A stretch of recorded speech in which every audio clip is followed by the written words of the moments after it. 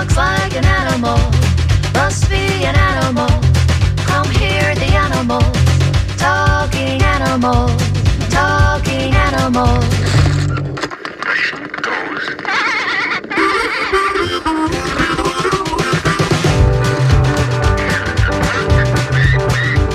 It walks like an animal, talks like an animal, must be an animal.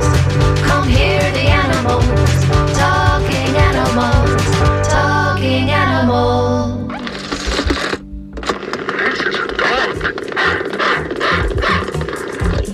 Good morning. This is Talking Animals on WMNF. I'm Duncan Strauss, and my guest today is Daniel Hall, a wildlife ecologist who's joined me today to discuss something that I don't think has ever been the strict focus of this show, vultures.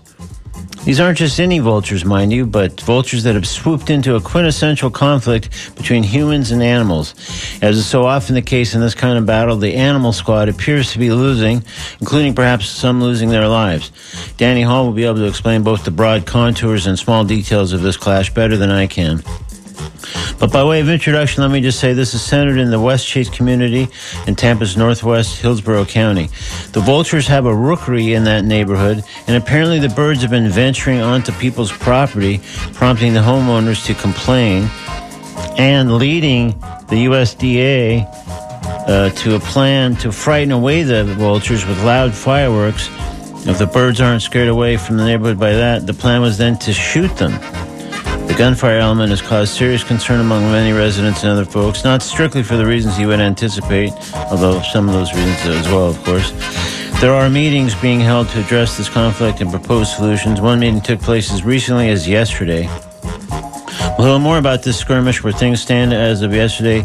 Maybe learn a little more about vultures, which is safe to say are widely misunderstood, when I speak with Danny Hall in a few moments here on Talking Animals on WMNF. Meanwhile, a programming note. Next week, my guest will be Glenn Hatchell, reprising Ask the Trainer, the extended segment in which Glenn fields questions about dogs, or in some cases cats, behavior issues, training, other related things, and how best to address them. So you may want to start pondering your questions for Glenn now. Meanwhile, later in today's program, I'll speak with Gracie Grisham, Director of Marketing at Pet Pal Animal Shelter, which is gearing up for its gigantic annual fundraiser, the Puppy Love Benefit.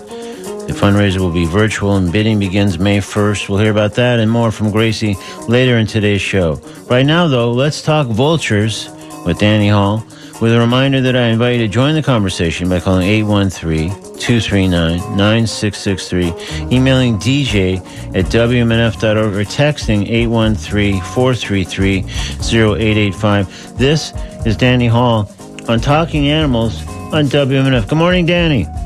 Good morning. Thanks for joining us on Talking Animals. Thank you so much for having me. For sure. So before we dive into this vulture situation, let's find out a little about you, starting with what exactly is a wildlife ecologist? What does a wildlife ecologist do? Well, essentially, we study ecosystems. We study the relationships of animals with ecosystems. We study the flow of energy in and out of an ecosystem. So that's essentially what we do. And how often does that those kind of studies involve being directly in contact or out in the field with various animals of one kind or another? Oh, not nearly enough. I much prefer to be out in the field with various animals. But yeah, we go out in the field and, we take a look at the habitat. So my research specifically was on habitat fragmentation and loss as it relates to birds, and how habitat fragmentation and invasive species actually affect migratory bird patterns. Okay, interesting. So trace a little more of that path for me. When did you first become, just fond of animals to begin with? Was that while you were growing up or during your childhood? Oh, yes. I've been trying to save every animal I come across since I was probably old enough to walk. So okay, my love of animals is very long. So you were kind of that classic neighborhood kid that's was tending to the sick or injured animals. And it's like, hey, let's bring this one to Danny. She'll know what to do. Yes, that was very much, yes. Okay, cool. And so when did you decide, given that sort of very early connection you had with animals, hey, I think I'd like to work with animals or have my job be something with animals? Oh, goodness. I've been rehabilitating animals pretty much my entire adult life. I actually was the hospital supervisor for the Seaside Seabird Sanctuary for a while. So rehabilitating animals has always been a huge passion of mine. Yeah, and I guess you just sort of naturally went from doing it kind of as a kid just because you were interested and cared about animals and maybe had a little bit of a penchant for doing it and doing it well. Yeah. And then just evolved from there into kind of the professional. Yes, and now I just try to see, honestly, now it's more of a passion for saving them in their own habitat. Yeah. And what role did academia play? Like, how important was pursuing a certain degree, or at least the training that maybe goes with pursuing that degree in kind of shaping your path now? Yeah, I consider myself a perpetual student. I love, the education, my education that I received. I consider myself still a student. Nature always has something to teach. So school just exploded my brain with just all of this new, studies and research that I hadn't had access to before. So, yes, education is huge. Well, school's doing the right thing when it explodes your brain. That's great. Right. Yeah. So what kind of degree or degrees do you have that probably pertain to wildlife ecology or what we're about to discuss? So I have a BS in biology with a focus on ecology and ecosystems. Okay, cool. All right, let me let folks know this is Talking Animals on WMNF. I'm Duncan Strauss. If you just tuned in, my guest is Danny Hall, a wildlife ecologist, who has joined us chiefly to discuss the grim drama underway in the West Chase community in Tampa's northwest Hillsborough County, in which vultures have been venturing into the neighborhood and upsetting thereby many of the residents there, leading to then a USDA plan to scare away the birds with loud fireworks. And if that didn't dissuade the vultures from hanging around these homes, the plan was then to shoot them. So Danny has been closely tracking this story, and we're going to find out more about it momentarily. But if you'd like to ask her a question or offer a comment, please call 813-239-9663. Email dj@wmnf.org or text 813-433-0885. So, Danny, when did you first hear about this vulture issue? How did it first come to your attention? Unfortunately, not soon enough. So it was actually my husband who was sent a link to the news story about the USDA coming in. It was actually less than 3 weeks ago that I actually found out. They had already begun their campaign by the time that we were notified. Wow. And so can you describe I've touched on it a little bit briefly, obviously, in the introduction, but for people listening, can you give more of a sense of what happened, when it happened, and how it kind of became such a sort of potent human/animal conflict? Yeah, so I believe it began on March 14th, and I would have to look at my notes to double check that, but I believe the campaign began on March 14th, and there were residents within the neighborhood who were experiencing a large influx of vultures, and I'm not discounting, the distress that they are feeling from the influx of vultures that they have. They have vultures on their roofs. They have vultures damaging property, and they complained to their community development district.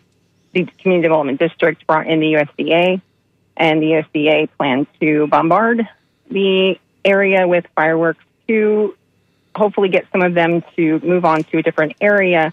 And if that did not work, they were going to kill some of them and use them as effigies, hanging their bodies for the rest to see. Okay, well, there's quite a few things that you said there that I need to probably backtrack and maybe ask you to expand upon. First of all, when you say damaging their property, I guess some of my initial things that I heard or read, it sounded like they were present there at people's homes and just by virtue of that, it was annoying people or bothering people. But when we talk about damaging their property, what do we mean there? So, from my understanding, there was damage to the actual pool cages, and there are species from the birds that people consider damaging. And then there's also the skylights. Apparently, there was some damage to some skylights. Now, what these unfortunate residents don't understand is that these fittings and these fixtures, the rubber shields that keep their pool cage intact and the same seals for the skylights, they have a fish oil-based lubricant that is actually very, very attractive to vultures. So they're actually attracting them to their dwellings. Well, here's I guess one of the key questions is why now? Like, what is the history there? Because I believe there's a rookery kind of very near this neighborhood, and I thought maybe I got this part wrong, that's been the case for more than just this year. So I guess the question kind of in some ways is like, why now are the vultures heading to the neighborhoods and the homes in those kind of numbers? It's increased development is what it is. So they're building a lot of larger roads through these areas connecting, West Chase to other municipalities. And the destruction of habitat is forcing the vultures into, other areas. And the other thing that a lot of people seem to kind of lose track of or forget is that this area at one time, the West Chase area, was very green. It was an upland and a wetland habitat. These birds instinctually, they have nested here, and it takes them more than 10 years for those instincts. You know what I'm saying? Like, it takes them more than a minute to realize they've been evicted, if you know what I'm saying. Yeah. So that's why they keep coming back. It's instinctual for them. This, at one point, was their base. Right. So it's the classic story, at least part of it is the classic story of development, construction, habitat is altered, and therefore wildlife of one kind or another, in this case the vultures, are displaced by virtue of those things. Yes, absolutely. And it's unfortunately a situation of not in my backyard. And we're going to get to a point with development, well, if it's not your backyard, then whose? Oh, right. I got you. All right. Well, we got a caller, so let's get some other folks involved in the conversation. Hi, you're on Talking Animals with Danny Hall. Some comments and give you a little bit of feedback. Sorry, can you repeat the first part? I think we didn't have your call on it at the very beginning, so please just... My name is Richard. Okay. I'd like to make some comments and the feedback about the vulture story you're talking about. Okay. I have a good friend, and his name is Elvis, and he's a vulture. And I've been visiting this vulture over Moccasin Lake Nature Park over in Clearwater for over 30 years with my wife. And vultures are very intelligent creatures. And they are very smart. So, I mean, for people just to want to go kill an animal who has intelligence, it just shows you their intelligence. And it seems like you've identified the problem to do with the fish oil while they're being attracted and how their natural habitat has been displaced. But without vultures, all the dead animals on the roadkill and everything, those animals would pile up everywhere. We need vultures. Vultures keep the earth clean. They're scavengers.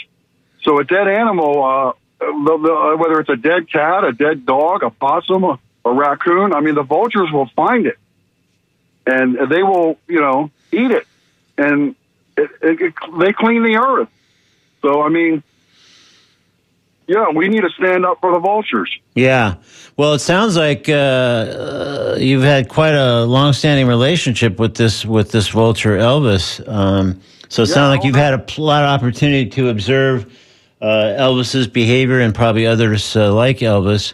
And, I was going to ask Danny this, and I still will, but in light of what you said, do you think that part of what their very virtue is, and you just rattle off like the dead animals, the roadkill, et cetera, taking care of that and cleaning that up, is that partly why some people just seem to have kind of a negative view of vultures, even though that's, overall it's a positive, but I just can't help but wonder if some people just think, ugh, not these guys. Yeah, unfortunately, that was and I must say, I love Elvis too. Elvis is a very dear friend of mine as well. I did my Wow. moccasin, so Elvis. I'm the only guy on the call that doesn't know Elvis. I got to get with it. Okay. Oh, Elvis is the man. He's the king. Okay. Yes, he is. So as far as the attitude, unfortunately, I did have a couple people last night that called them ugly, dirty, disgusting birds. Yeah. They essentially think they're flying cockroaches, and they are absolutely not. They just are not. I mean, they are incredibly intelligent. They form closely knit family groups together. You know, they're very lovely with their young. But they provide a service to humanity. And in India, they found out the hard way when they take the vultures out of the equation. They had rampant rabies. They had rampant other forms of diseases with humans. So we really do need them in our community. Yeah. Well, that's the thing, and I do think they're.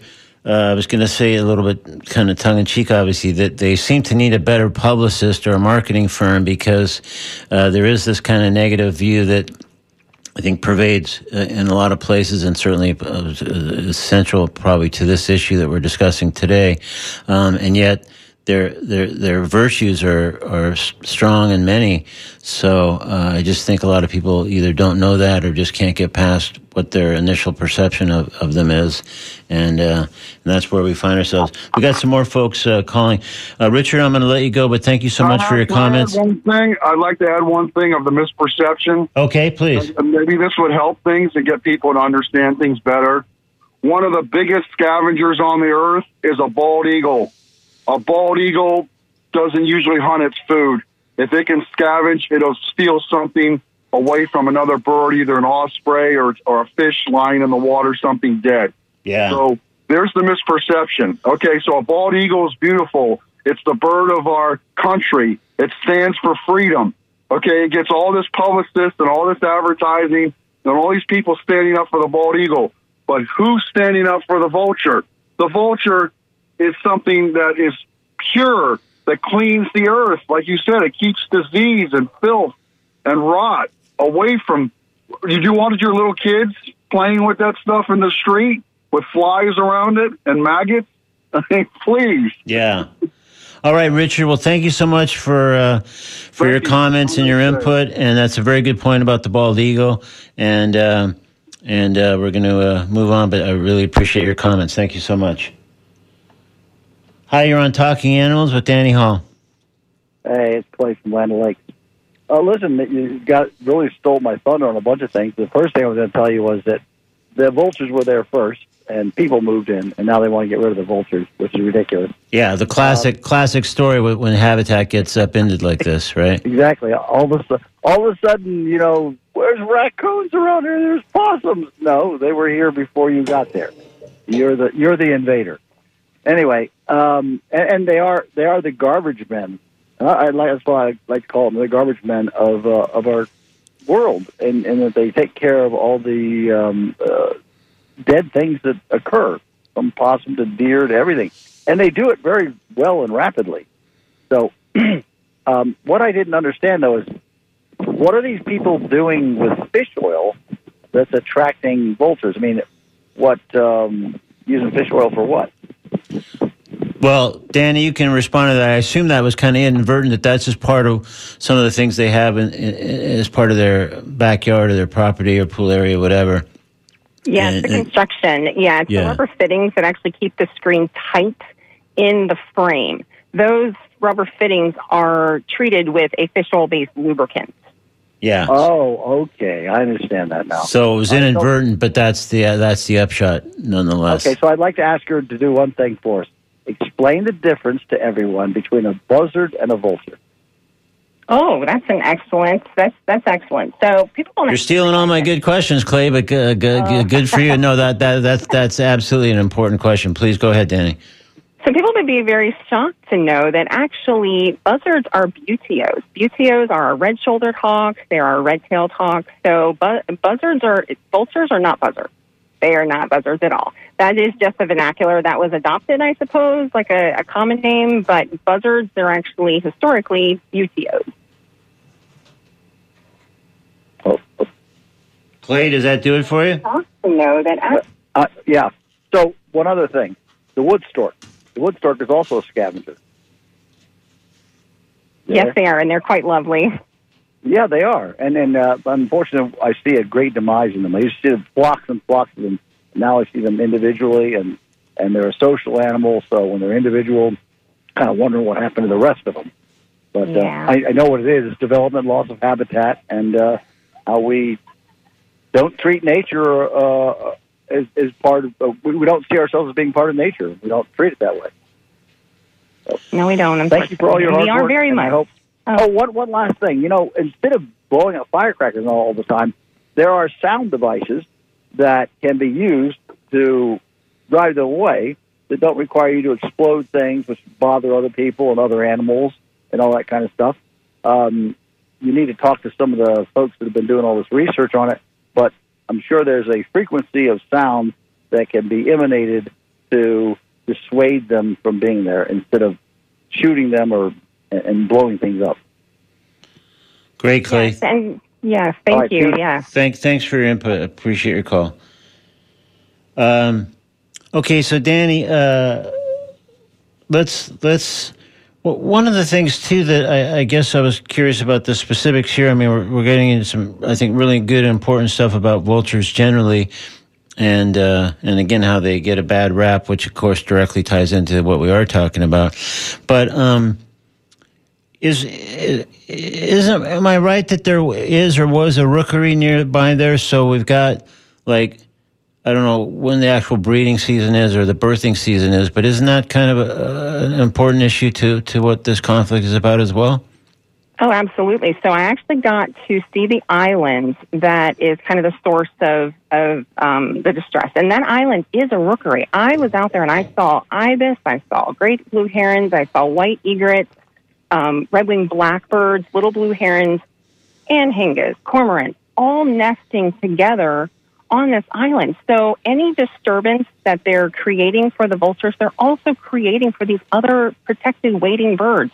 And what they don't seem to understand is even one flush, even the parents leaving the nest, being scared away just one time opens them up for predation, scavenging of the eggs or their chicks. So even just a small disturbance can be a big deal.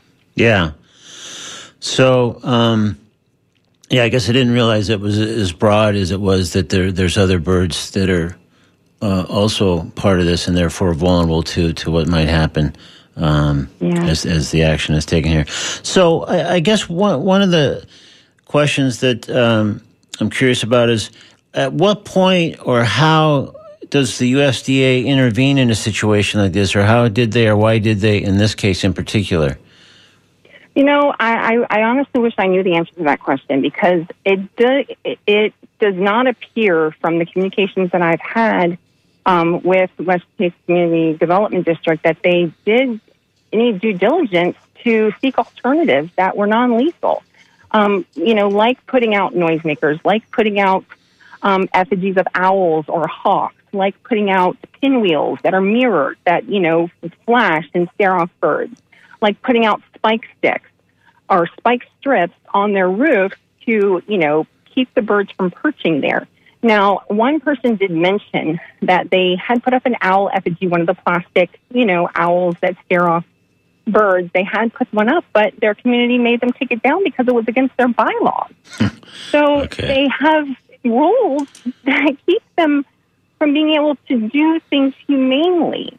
So they automatically just kind of went with USDA.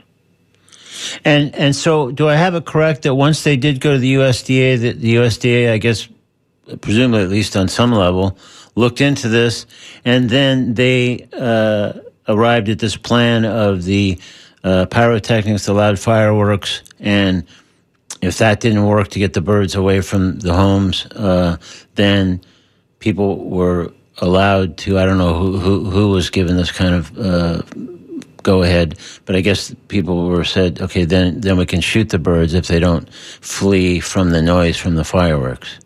Yes, that is correct. And unfortunately, some of the residents were rather gleeful over the shooting of the birds yesterday in the meeting, which was quite upsetting, especially when, the Florida Voices for Animals was present. There was another woman who was a conservation advocate for birds who offered her services for free to help the residents come up with creative solutions to help both their situation and the birds. But they didn't seem interested in hearing from us. Yeah. Wow. Excuse me. So tell me more specifically what yesterday's meeting was, who called the meeting, and who ran the meeting, and then maybe just kind of some of the key things that developed at that meeting. Okay, so I believe it was their normal, potentially homeowners association meeting for the West Chase Community Development District. It was held at a little library over there in West Chase. Myself and the members of a handful of members, more than so actually, we were a quarter of the people there.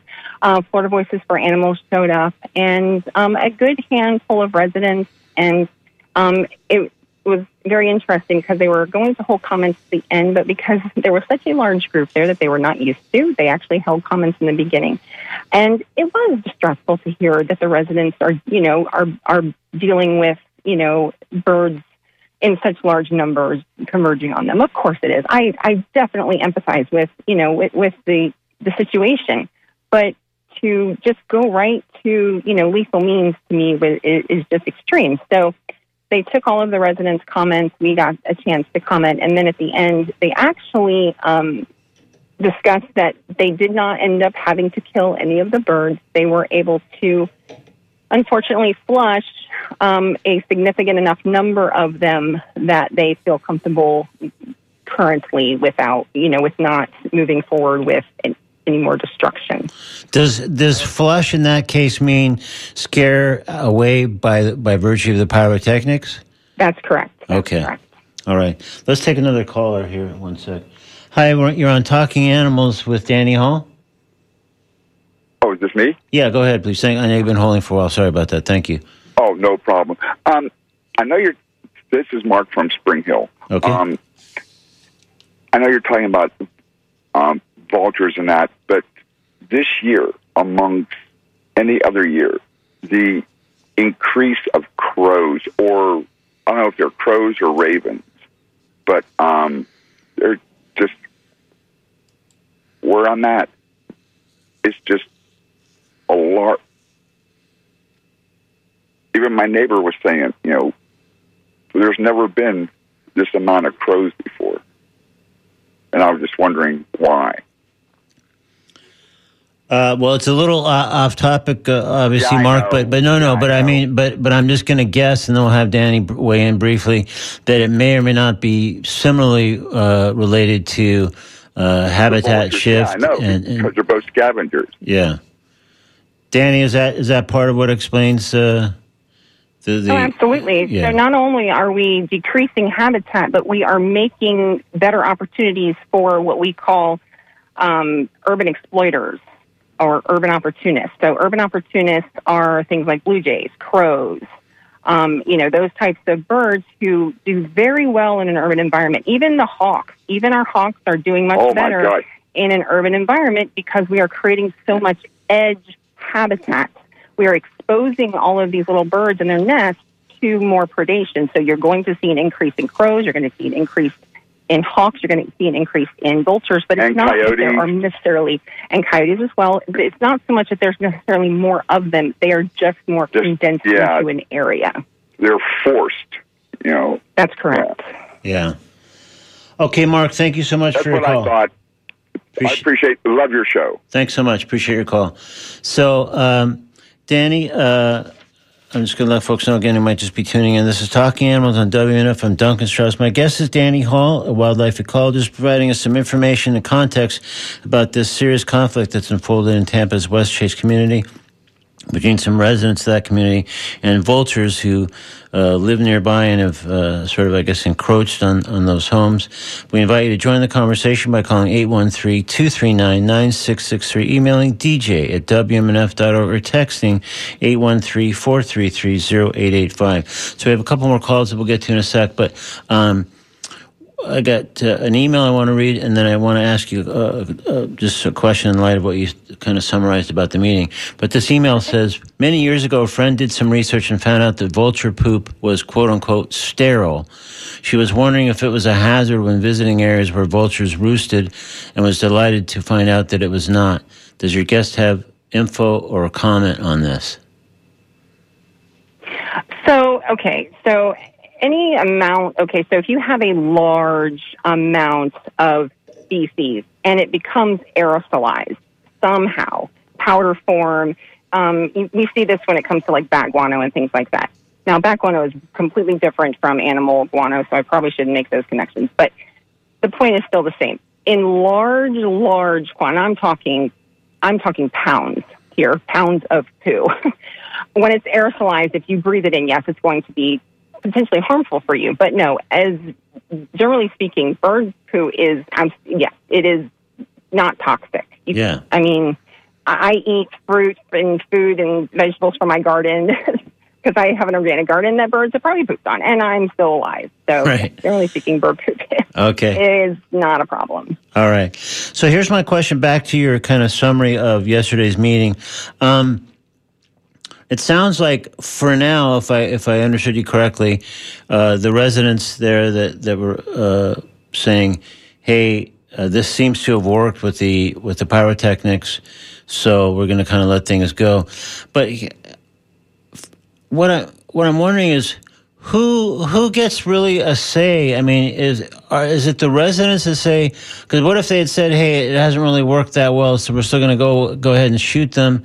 Could they make that decision? And where and how is the USDA still involved? I mean, who has oversight here, I guess, is my question. So Florida Fish and Wildlife are the permitting agencies that gave the USDA the permit to do this. So they are ultimately the overarching agency, Florida Fish and Wildlife, FWC. Now, the residents can come back, and the Community Development District, on behalf of the residents, can come back and say, no, we're not satisfied. Let's continue with shooting the birds. That could absolutely be a thing. And that's something that I fear for the future, that this is going to be an ongoing battle. So but I am prepared for it. Right. So this is what they decided as of yesterday, but it doesn't, by any means, if I follow you, suggest that it's resolved with any finality. It's just, at the moment, that's kind of how people are proceeding. Well, yes. And unfortunately, this is going to become an issue with not just vultures, but with other species, like people mentioned as well, with coyotes, with crows, with pretty much any wildlife. But this specific situation is going to be an ongoing situation. Yeah. All right, let's take another call. Hi, you're on Talking Animals with Danny Hall. Yeah, hello? Hello. Yeah, this conversation from the beginning has been asked backwards. This isn't about a problem with birds. This is a problem with people. At 8 billion people, it's the overpopulation of people that's the problem. And what's going to happen, and we're doing it, we're in the process of doing it now. We have 8 billion people on the planet going toward 9. We'll trash this place to the point where it'll be unlivable, and people will die off, and things hopefully can get back to normal. But yeah, it's this is until we realize that we're in a lot of trouble. Yeah. Well, I think at least a few references have been made that does acknowledge this, because when we have talked about the development, construction, et cetera, that has caused habitat change and has displaced all kinds of animals and wildlife, including the vultures, I think we are noting that that's part of the growing population, and there's, all kinds of measures taken to accommodate that growing population in Florida and, of course, elsewhere. I live out here on 5 acres, and I had called Florida Fish and Wildlife about people coming out here and shooting anything and everything. The hogs, birds, it moved, they'd shoot it. Mm-hmm. And the guy that I was talking to, the moron from Florida Fish and Wildlife, launched in to tell me how him and his friends really shoot up the countryside on the weekend. Mm. So that's what you're dealing with when you call Florida Fish and Wildlife. Yeah. I mean, and the conversation about overpopulation, people overpopulating the planet and trashing it, you don't hear very much about it. That no one will touch it. You could find it, if you go on the internet and look around. Yeah. But you're not going to hear that on NPR. You're just not going to hear it. It maybe once a year you'll hear maybe a 15-minute little clip about it, but no one will touch it because it works against consuming and development. Yeah. Well, I will say we do discuss it not infrequently on this show for the very reasons that it's vultures today, but it's been all kinds of animals over the years and throughout a lot of Florida where, again, developments, housing developments, commercial developments, all kinds of things have displaced name your animal here. And so then they're foraging out and then there's problems and there's face-to-face human-animal conflict, and so many of the same things that we're addressing here as themes we've certainly addressed by way of the overpopulation and the overdevelopment. So I understand what you're saying, but it's not unacknowledged here, even though it's under-acknowledged overall for sure. We're gonna move on to another call, but thank you for yours. Thank you, Duncan. Bye-bye. Hi, you're on Talking Animals with Danny Hall. Hi. Hi. This is Stan up in Zephyr Hills. Just short little brief story. I got to watch close up a bunch of vultures at work. We had a dead armadillo carcass in the road there on the dirt road I live on, and the two of the big red-headed ones, showed up. A bigger one and a smaller one was sitting on the fence, kind of looking at it, and then before they could get to it to the carcass, here came a whole herd of the dark-headed, black-headed ones. Must have been at least about a dozen or more.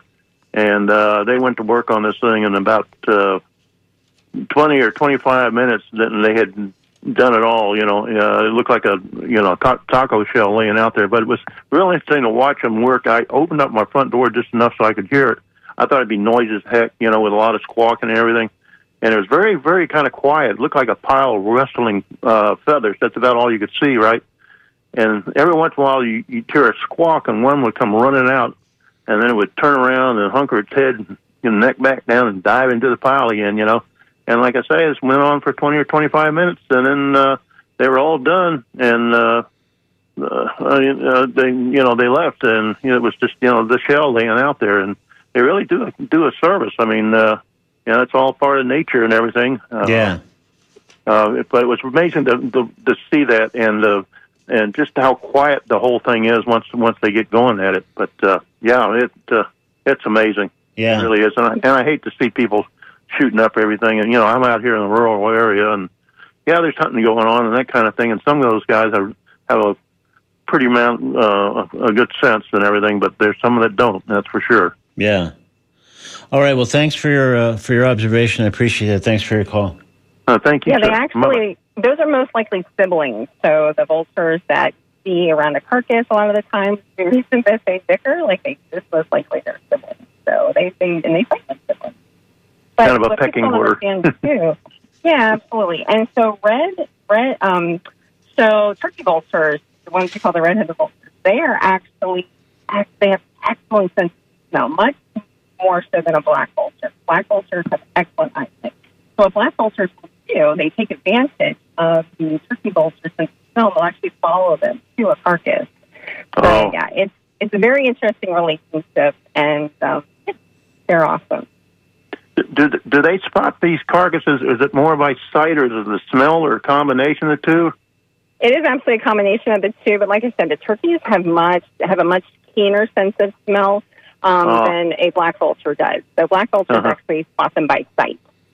Oh, that was interesting. Yeah. It's incredible. And they have like there are recent studies that showed that they have a 25 square mile range.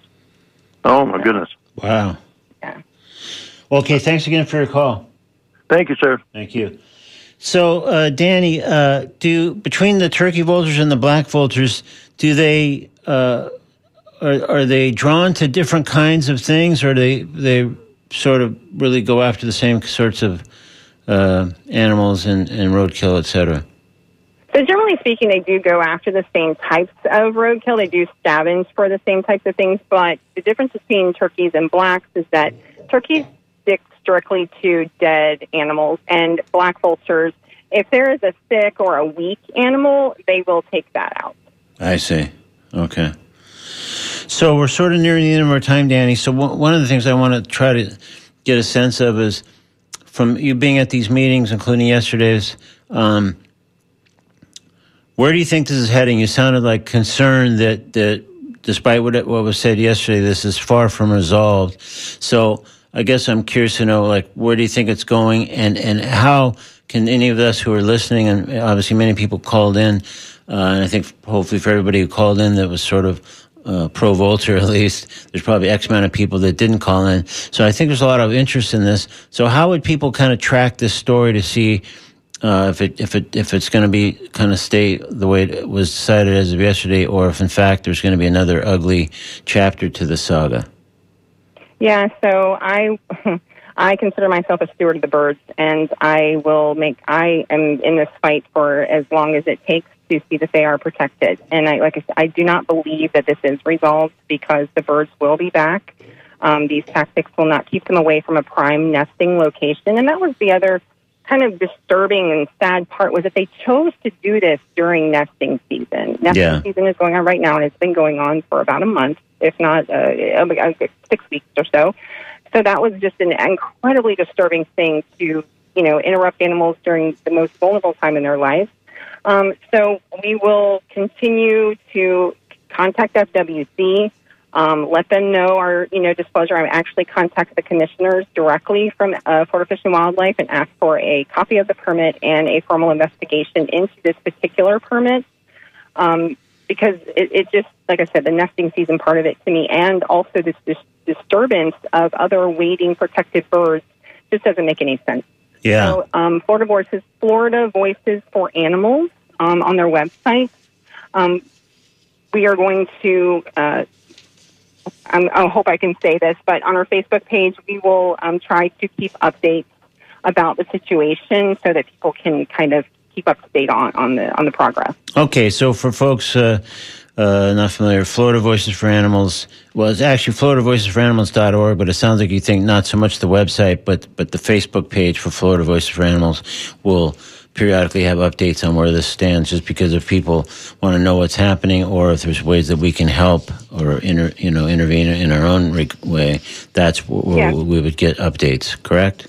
Absolutely. And like I said, you can contact FWC yourselves and let them know, that this is not something there are other ways, there are other means to deal with the situation. And so we're simply encouraging them to take advantage of their local resources. Most of those are free, to help with the situation. Yeah.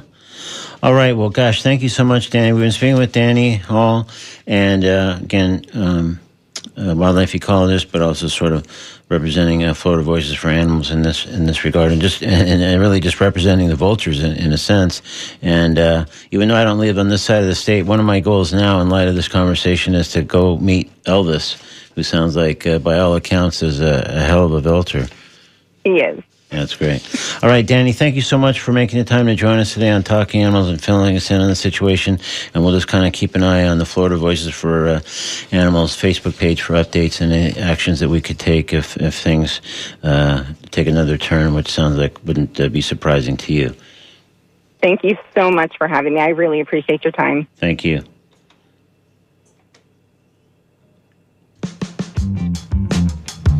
In a moment, I'll speak with Gracie Grisham of Pet Ball Animal Shelter about their forthcoming Puppy Love Benefit, the 20th annual Puppy Love Benefit for those scoring at home. This event is very important, a critical source of funds for the shelter and the work that they do, so details on that in just a moment. Right now, we're going to step into the Comedy Corner with Sean Patton in a piece called Emotional Peacock in today's Comedy Corner on Talking Animals on WMNF. I don't know if you remember this, side note, like 2 years ago, a woman tried to register a peacock as an emotional support animal. A peacock. Like, first of all, that's a cry for help we all missed. Like, what kind of emotional turmoil are you in where you need support from a peacock? A peacock. Have you ever seen a peacock? Peacock? It's not the NBC. It's not that at all. It's a more of a... The head gets crazy. It makes that exact sound. Like a demonic turkey, man. And the feathers jut like out and at you. Because in nature, when a peacock unfolds, it is a mating call or a defense mechanism. It's the only reason it does either. It means let's fight. It certainly does not mean calm down, it's only turbulence. These planes are built to handle 100 times worse than this. A peacock, like what? That poor woman must have been in such a dark place, like this life is meaningless, it's like a cloud over my head and I'm never gonna snap out of it and I just don't. Thanks, Felipe. You're right. I'm gonna push on. What are you doing this weekend? There's $59.99 round trip flights to Phoenix on Spirit Airlines. You wanna go? I mean, she tried to take a flightless bird on a flight. That was Sean Patton in today's Comedy Corner with a piece called Emotional Peacock, taken from an appearance on Comedy Central. Now it's time to speak with Gracie Grisham from Pet Pal Animal Shelter. She'll fill us in on their big Puppy Love benefit, which is happening just around the corner. Here's Gracie Grisham on Talking Animals on WMNF. Good morning, Gracie. Good morning, everybody. Good morning, Duncan. Good morning. Thanks for joining us. Let's start, just because you never know, let's start with just a brief overview of Pet Pal Animal Shelter itself. What is it and what is its mission? Pet Pal Animal Shelter is a no-kill animal shelter in St. Pete. We're over by Tropicana Field off of 5th Avenue South and 22nd Street South. And our main mission is to rescue animals and pull animals from other shelters when they're at risk of being euthanized. That's our first priority. And then if we have room, of course, we open up to owner surrenders within our community. Okay, cool. So how is the operation funded? Our operation is funded only on donations from individuals. We have some small grants that we may get, but nothing super large. So we really rely on just individuals in our community to help us out. Right. But also, this may or may not bring us coincidentally to the Puppy Love benefit. Aren't there events that you guys do generate some money that helps fund the operation along with the donations and the occasional grant? Our Puppy Love benefit, and this year is our 20th annual Puppy Love benefit. Yeah, it's big. Yes, it's very. We need our Puppy Love benefit monies to come in, our donations to come in, sponsorships to come in, just general donations, support donations, item donations, everything, because we auction all that off, and that's the money that we raise. And our goal is always $100,000, which is basically the operational amount that we need for the year. That's a big goal, and it's virtual, right? The benefit is virtual. Is that a carryover from the peak of the pandemic, or have you guys just sort of prefer to do it virtually, regardless? Not really. No, we prefer to not do it virtually. But it's been so kind of wishy-washy. We just wanted to pull the safe plug and just make sure it's successful. Right. And you know what? Our supporters are having a great time anyway, but do really hope next year to do it at a venue again, maybe the Coliseum, where we've held it for years and years. Sure. And get everybody back, because everyone loves to talk and swap stories and hit against each other. But this one's going to be real successful. It was last year, so we rely on everybody, and we have faith in you. Right. Well, you mentioned the auction is definitely a central element. What are some, just by way of example, what are some of the auction items, and probably some are still coming in, but what are some so far, and how does the bidding actually work? Oh, okay. So we've got quite a bit of stuff, and actually everyone kind of waits to the last minute, which is fine with us. We're ready. We've got great volunteers that hop right in and start putting together packages. We have some really cool art pieces. A local artist, actually, Sheila Olson, she did some the series Dead to Me on Netflix. Okay. She had some of her pieces in there. She's donated some pieces that are a really good high art value. We've got, a Tampa Bay Rays package. We've got some vacations to hotels, some experience packages, of course. We've got cat-related and dog-related packages, because you can't not have that, right? Right. That's critical. And lots of booze, but we'd love more donations from the community. We want to just rock it out and raise lots of money so we can keep saving animals. All right, so that raises the question then of what's the best way for, let's say someone's listening and say, hey, this sounds cool, I'd like to help out, I could donate this or contribute this item or whatever. How do they do so? Is there a website or some other means to contact you guys and say, hey, I've got this, I'd like to throw into the auction? Absolutely. Our website is petpalanimalshelter.com. You just go right on the homepage and you have a link to our Puppy Love Benefit, which is our 20th annual. The bidding opens up May 1st, and it will conclude May 7th at 10 p.m. Right. So the bidding starts at first, but obviously, therefore, you want all the items that people are thinking of donating in hand and sort of cataloged and ready. Yeah. Before the first would be great. Right. No, for sure. Yeah, it's probably hard to do that on the fly. Yeah. You know what? So, we make it work. Like I said, we'll do anything for, if our community wants to donate, we'll put it in there. We'll get it in. We gotcha. For sure. And also, if I'm not mistaken, there's other means to help out in one way or another, depending on what people's. So there's sponsorships, right? I guess of one kind or another. There's sponsorships for Puppy Love. We have some great sponsors on there. We really rely on that big. That is probably about half of the proceeds. Okay. Comes from our sponsorships. That's and great. Also the donations. Some people, some of our supporters simply want to go, you know what, I want to donate to it, and this is the amount I'm going to give, and we're good for anything tiny to really, really large. I mean, we're grateful for everything. That's great. All right, Gracie. Well, so it's Pet Pal Animal Shelter. Is it .org or .com? .com. Okay, sorry, I just want to double check. So that's where people would go to find out more, and if they want to get involved with either a sponsorship or donate an item, or otherwise get involved with the shelter, that's the place to go online.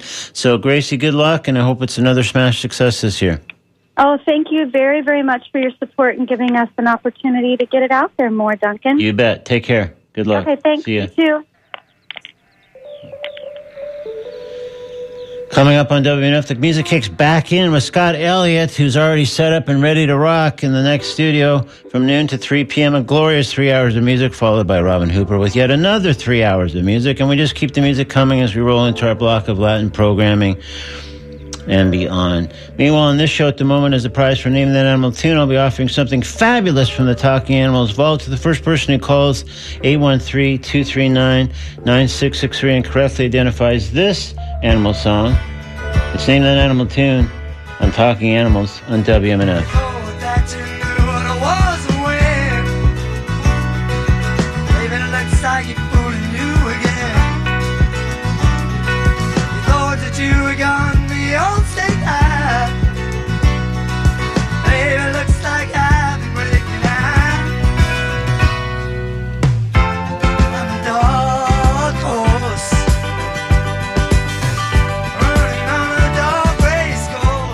All right, if you can name that animal tune, we'll take your guess off air because we have just about reached the end of today's edition of Talking Animals on WMNF. I invite you to join me next Wednesday when, again, our guest will be Glenn Hatchell, helping pet people with another edition of Ask the Trainer. Again, any questions about your dogs or cats, even behavioral or training issues, Glenn fields those questions on the phone or sometimes by email and can help you out. So start thinking of your questions now and get a jump on it for next week. I invite you to tune in for that show. Also invite you to visit talkinganimals.net for our audio archives of every show we've ever broadcast. Links to our social media pages are there too. It's talkinganimals.net. I'm Duncan Strauss. Thanks very much for listening. Have a good week. Be kind to animals. Be kind to others. Be kind to yourself. It's Talking Animals on WNF Tampa, Brandon, Clearwater, Largo, Weeki Wachee, and beyond. Scott Elliott is up next after 5 minutes of NPR News headlines, and we'll see you back here next Wednesday with Glenn Hatchell and Ask the Trainer on Talking Animals. Thanks.